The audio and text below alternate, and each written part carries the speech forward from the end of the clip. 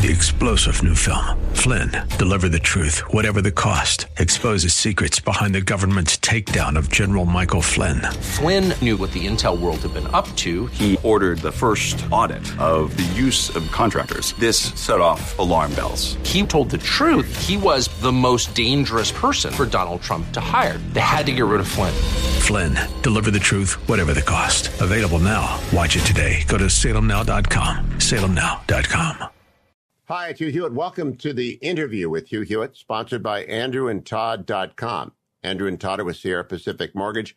They help you with all your real estate lending needs. If you're refinancing your home, if you're buying a new home, if you're a senior who wants a reverse mortgage, if you're a veteran who doesn't want to put any money down. Whatever it is, if you're in the private real estate market for yourself, and maybe you want an investment property, try andrewandtodd.com or call 888-888-1172. Now on to the interview with Hugh Hewitt. America, bonjour, hi, Canada. Hugh Hewitt back after 2 weeks in California inside the Beltway. So pleased to welcome back Dr. Fauci. Good morning, Dr. Fauci. Welcome back to the Hugh Hewitt Show. Don't hear you, Doctor. Hello, hello. I'm sorry, Hugh. Oh, Hugh, there you are. I'm sorry, Hugh. Well, thank you for having me, Hugh. It's always a pleasure to be with you. It's great to have you back. Now, you know, we're about 90% in agreement all the time, Doctor, and I've been urging vaccines since they've been available and mask and social distancing since January of last year. I'm kind of the CDC's resident conservative cheerleader, but we have a disagreement that I want to air with you. That you okay, let's do that. My friend Chuck Todd disagrees with me, too. It's about children K through 3, and as the grandfather of 3 of them, and I talk to a lot of parents, they don't believe masks are a good thing. They believe they are developmentally difficult to deal with. They can hide developmental disabilities. They impair speech and hearing, and that they're not very effective. And boy, they feel this strongly, and it's what the UK felt. My grandkids were in school in England last year. Why do you disagree with the UK specialists and with the Wall Street Journal this morning article by Dr. Makary and Dr. Meisner? You know, Hugh, that is a difficult situation because you really do have to balance the risk of transmission versus the real risk. And I'm not putting down what you're saying. It's not comfortable, obviously, for children to wear masks, particularly the younger children. But you know what we're starting to see, Hugh, and I think it's going to unfold even more as the weeks go by, that this virus not only is so extraordinarily transmissible, but we're starting to see pediatric hospitals get more and more younger people and kids, not only numerically, but what seems to be more severe disease. Now, we're tracking that. The CDC is tracking that really very carefully. So it's going to be a balance that we would feel very badly if we all of a sudden said, okay, kids, don't wear masks. And then you find out retrospectively that this virus, in a very, very strange and unusual way, is really hitting kids really hard. That's the thing. Nobody feels comfortable at all about having children be put in a situation where it might ultimately, the way some people study, have some impact on them. But hopefully this will be a temporary thing, temporary enough that it doesn't have any lasting negative impact on them. And getting back to what you and I both agree very much on, Hugh, is that the way to get out of all of this is to just get as many people vaccinated as quickly as we possibly can. If we could do that, the level of virus in the community would be so low that we wouldn't be talking about things like masking indoors, even for vaccinated people, and masking in the school. Now, Doctor, I want to stay focused on K through 3 and 4 for a second, because that's the only place where I find significant, genuinely deep departure from CDC confidence among people who are center-right and center-left. We know the numbers for kids. 794 kids aged 12 and younger die in vehicle crashes. 70 a year die from choking. 22 children and teens are shot every day. Dorothy Novick cited some of these numbers. She also cited, and she's at Children's Hospital in Philadelphia, that the total number of children who have died from COVID as of July 29 was 358. That is, of course, a tragedy, every single one. but the doctors at work in the Wall Street Journal today say the transmission rate for children 5 to 17 was 0.5 per million, or roughly 25 patients. They say there is no conclusive evidence that children transmit the disease to each other. And they do say there's conclusive evidence about children with myopia, children with learning disabilities. I want to read this. The possible psychological harm of widespread masking is an even greater worry. Facial expressions are integral to human connection, particularly for younger children who are only learning how to signal fear, confusion, and happiness. Covering a child's face mutes these nonverbal form of communications, can result in robotic and emotionless interaction. So, doctor, what did you base it on? CDC came out and said K through 3, and I'm only focused on K through 3. Right. Why did you do it? Yeah. So, first of all, a lot of the data that you're talking about transmission among kids dates back to the Alpha variant, not necessarily all the most recent data on Delta. Delta is different. So, Hugh, I promise you something, because I respect you, and I think everything in that article that just came out from Makari and Meisner, I think should be taken seriously. But we better go back and make sure those data are really solid, the same way you're asking me. And I will. I'll go back to the CDC and make sure that the data that they're talking about is really solid. So let's do both. Let's just check both those things out and make sure we're really talking about apples and apples and not apples and oranges, and make sure we're talking about transmissibility of Delta as we're seeing what it's doing right now. I agree. Keep an open mind. I do. I have an open mind. But what they say today, and you've read it obviously, is that there is no data. Of course. Yeah. So let me go to my second great danger, public education generally, after a year of lockdowns and now mask controversies. And they cannot be dismissed as right-wing nuts. It's left, right, center. It's parents. Public education has taken it on the chin, Doc. They are really losing support. Teachers' unions are viewed as villains. School districts are divided with parents screaming at each other. This is horrific for public education, which, all three of my kids went through 12 years of public education. I don't know about you, and I were parochial school kids, but this is not good for public education because of division over COVID. Right. You're absolutely right. And that's the reason why, again, the solution, Hugh, it's not easy. It's not easy. The solution is, first of all, we all agree we've got to get the children back to school, in school, full time. Some schools have already started. My own daughter is an elementary school teacher, and she is in the middle of it all in New Orleans. So I know full well from my own family the difficulty that they find when you need to get the children into school and keep them there. The solution, for goodness sakes, is let's get all of these people who are the 93 million people who are eligible to be vaccinated. Let's get them vaccinated. That's where we should be focusing our attention. If we do that, Hugh, this will all go away. The kids will be in school without masks if we do that. Well, I agree. I want it mandated. Let me, for teachers, I want to go to the third danger out there, doctor, which is to the idea of nonpartisan public health. I am very concerned, not about this crisis, but about the next one, and the belief that is growing that the CDC and the FDA and everybody else is somehow being politicized. I never believed that. I never, ever believed that. And now I hear it all the time. And you know how you get banged up by conservatives. Not me, but a lot of conservatives bang on you. And I know you don't care. You take it. You're a pro. But do you think the general idea that science can be trusted by you know what I'm talking about is we're hemorrhaging credibility from the people that we used to reflexively listen to. Yep. And we've got to continue to make sure that all of us on both sides, when I say both sides, I mean the people who look at it from the outside as well as the inside public health community, have to be very sensitive to that. But I can tell you, Hugh, having been in 7 administrations, to see all of the things that go back and forth, this is not being political. I am not in the CDC. You know that. I'm at the NIH. Right. And we make the vaccines, we test the vaccines, but I'm in on the discussions, and I can tell you it really is not politicized. They're doing their best. They're not always correct. We know that.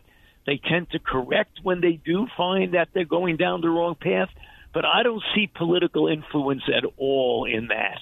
I don't, Hugh. I really don't. let me put it this way. I see you with my friend Chuck, like quarterly, maybe even monthly, and that's great. I want you everywhere. But our conservative influencers, like, Newt Gingrich, Britt Hume, Justice Thomas, Archbishop Chaput, Secretary Condi Rice, or Mike Pompeo, are they enlisted in the public campaign for vaccination? Do you think that the public health authorities are making an effort to make this a nonpartisan? I had the guy I was on from the White House early on in the Biden years just to make sure that this was not partisan, but it's slipped into partisanship. It is, Hugh. I mean, you know how much as a public health person, the only thing I care about, and you know me for so many years, from the Reagan administration, you know me, is that the only thing we care about is the health and the safety of the American public. So why is it? What can we do to get those 93 million people who are eligible to be vaccinated to understand, put all of this, this ideological stuff behind and say, let's end this epidemic and try to rebuild trust among each other? Because if we don't, we're not even going to function well as a country. I mean, the thing that bothers me as much about the public health aspect is the divisiveness in the country for any challenge, including the next public health challenge. So I feel very, very concerned about that. That is, in fact, my quest danger number 4. But I hope when you go talk to your team today, you say, let's get Stanley McChrystal, let's get Dennis Prager, let's talk to Charles Chaput, let's get just open it up, because all right now it's left-right is a disaster. Now, my real concern, I wrote about this in the Washington Post.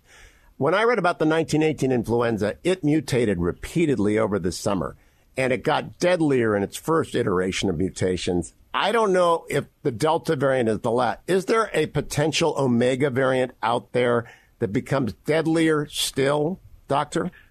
Hugh, it is potentially the situation that could occur. And I know you probably heard what I said on the Sunday shows yesterday, is that viruses will not mutate unless you allow them to replicate. And that's the reason why when you have a degree of viral dynamics that smolders, when you have certain proportions of the population that don't get vaccinated, they leave it wide open for the virus to continue to replicate. Not every mutation has a functional consequence. So that's the good thing. If you keep allowing it to mutate by letting the virus spread in the community of the unvaccinated, there is a reasonable chance that sooner or later there'll be a constellation of mutations that lead to a variant.